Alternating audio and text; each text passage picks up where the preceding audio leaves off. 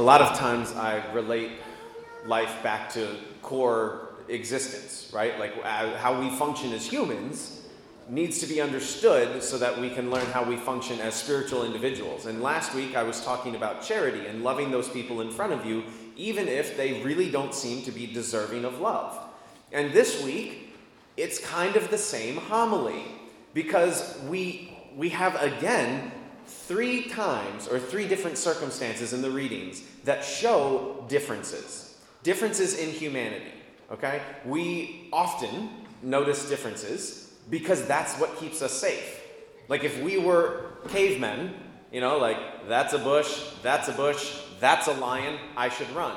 Like we need to see differences between things to keep us safe, right? But what we've done over time, over hundreds of thousands of years, however long humans have been around, I'm not a scientist, but however long we've been around, we have noticed differences to keep us safe. But in the last long period of human existence, like 2,000 to 5,000 years, we have started placing those differences in society to make sure that there are 2 groups. Doesn't matter what those 2 groups are. I see something about someone else that is different than me, and therefore they are automatically in another group.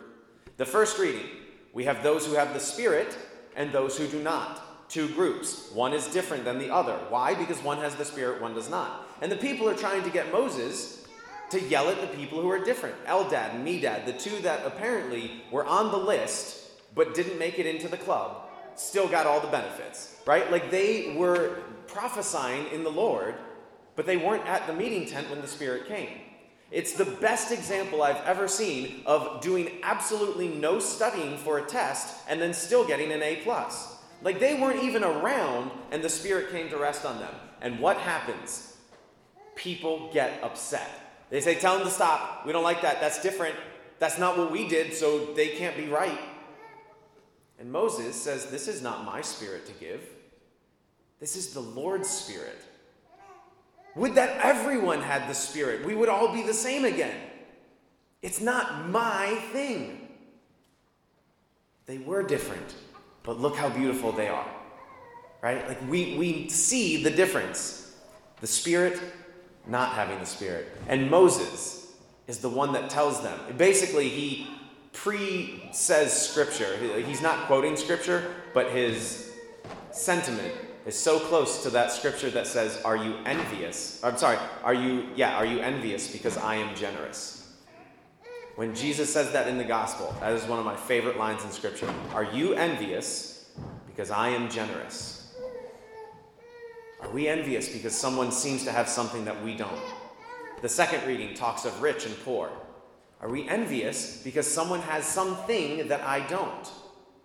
Some amount of money that I don't? Some luxury in life that I don't? Do I look at them? Do I see they are different? Do I get mad that they're different?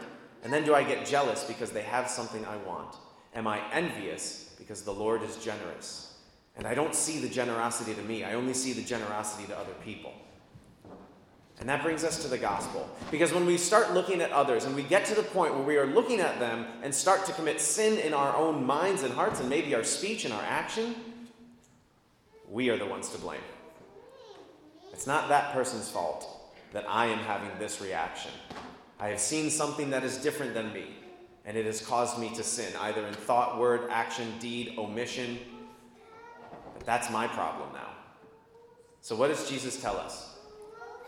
He tells us very clearly, there are no half measures in holiness.